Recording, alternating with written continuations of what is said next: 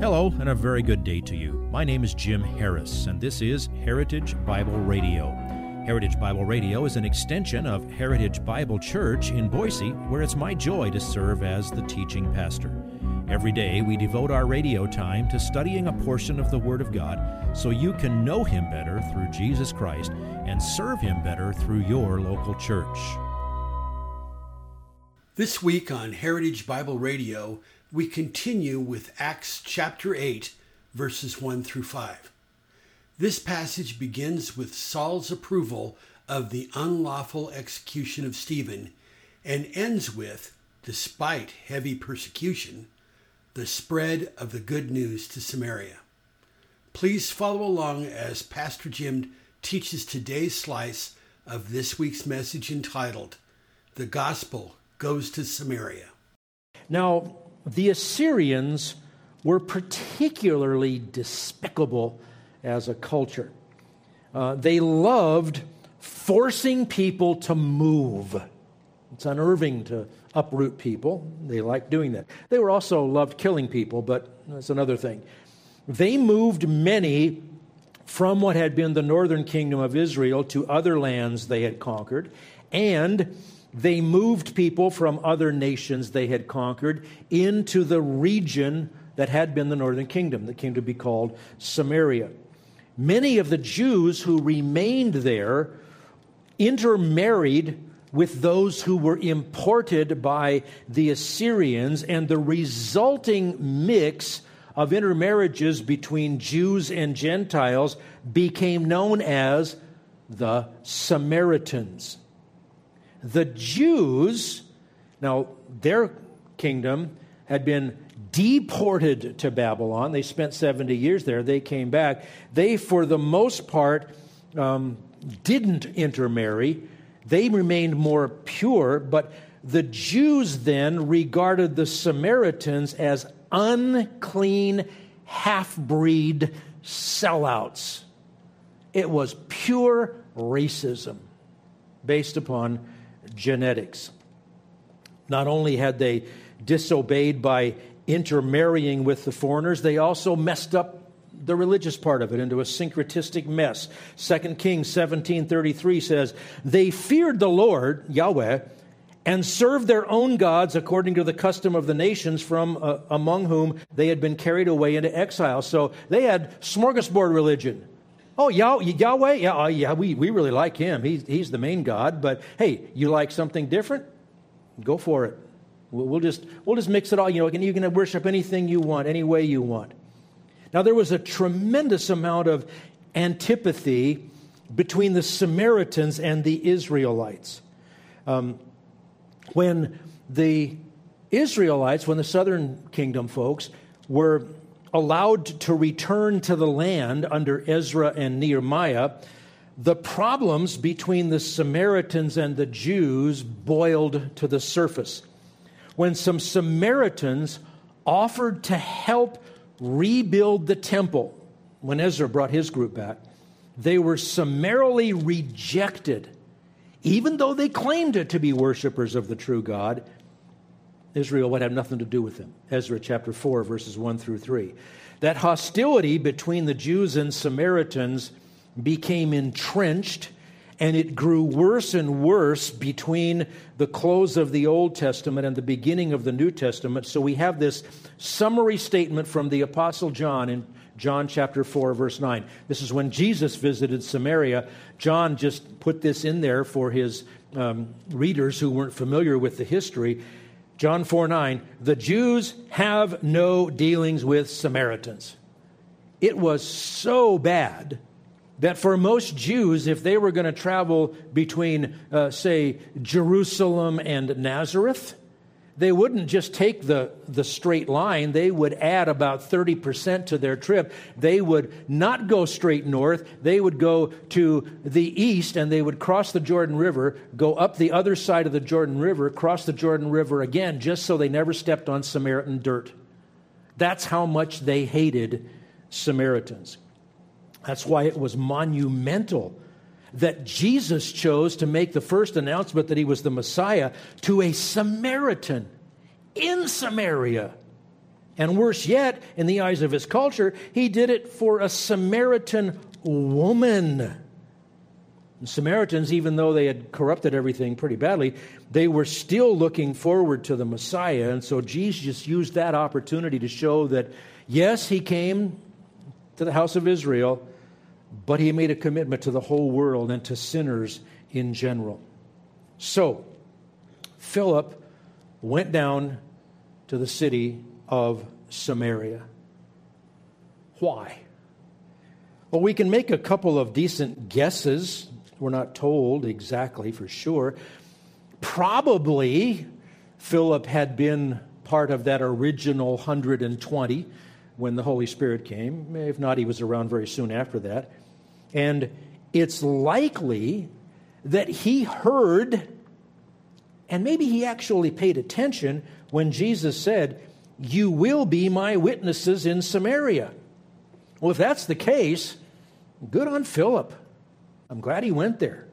There's another possible factor. We know that Philip and those other 6 deacons were chosen primarily to minister to the Hellenistic Jews. Remember that word? Hellenistic means Greek-speaking, not native Aramaic speakers. And so Philip probably wasn't from Jerusalem originally. And it might be then that by his own experience, maybe he had a soft spot for people who felt like outsiders. See, that was the issue when they chose. The Hellenistic widows aren't getting their fair share in the daily care of the widows, and so they appointed some Greek speakers to address that issue. Now, this is a completely awkward place to leave off, but we're going to stop here. We're going to come back next time. But what gems might we gather from this? I decided to say, let's get some gems. So I picked up a list of precious gems just to be cute and cuddly. There's no symbolic reference to any of these things. And I'm not saying one's more valuable to another because I don't know which one's most valuable anyway, except probably diamond. Okay, never mind. In our passage, there is the sapphire gem of God's sovereignty. He is in perfect control of this whole situation. He's in perfect control of your life, just as he was the early days of the church. And just as he was in perfect control then, he is in perfect control of the affairs of the nations today. God is sovereign. If you don't believe God is sovereign, you don't know God. And if you don't believe he's sovereign, why in the world would you worship him? Because he can't fix things unless he's in control. He's sovereign. What a glorious truth. Then there's the emerald gem of God's goodness. God is always perfectly good all the time in every situation. He knows the end from the beginning, so you can rest fully assured he will cause all things to work together for your good, even what hurts. He's good, even in the midst of this messed up world. Then there's the diamond gem of God's providence. His sovereignty plus his goodness plus his power equals the fact that in the midst of all the machinations of the fallen world, all the Sauls of the world, all the Assyrians of the world, all the Babylonians of the world, all the evil people of the world, he is in control. His will is being played out for his glory.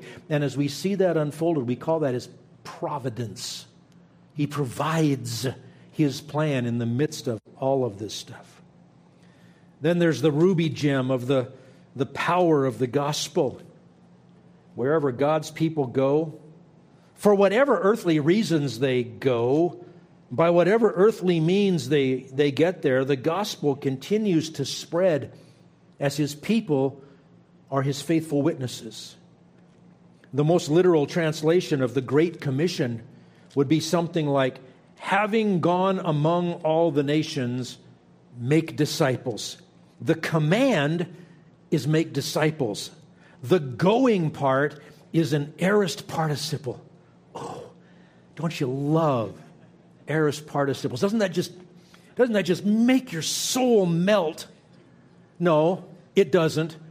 But what it means is, the command is, wherever you go, you're the disciple maker. Take the gospel with you wherever you go. Now, if God puts it on your heart to have a desire to jump over a cultural boundary and take the gospel, well, to Him be the glory. Go for it. We'll do our best to support you and help you with that. But the gem is the power of the gospel for salvation to everyone who believes, to the Jew first and also to the Greek. Then there's one more, the pearl gem of the example of Philip. Stephen, well, he was a gem on his own, but Philip, he took the gospel to people probably who felt left out. They knew the Jews hated them. So here comes a Jew from Jerusalem coming down and giving them the most life-changing message ever. My friend, wherever God places you, that's where He intends to use you. So, ask Him for wisdom. How might I glorify you in the midst of this? Father, how in this situation do you want me to become more like your Son, more holy for your glory? If you would like this message on compact disc, let me know and we'll send it to you. You'll receive the entire message, not just the portion on today's program. You can order by phone at 353-4036 or by writing to us at 7071 West Emerald, Boise, Idaho, 83704, or on the internet at hbc-boise.org. Heritage Bible Radio needs your prayers and your financial support.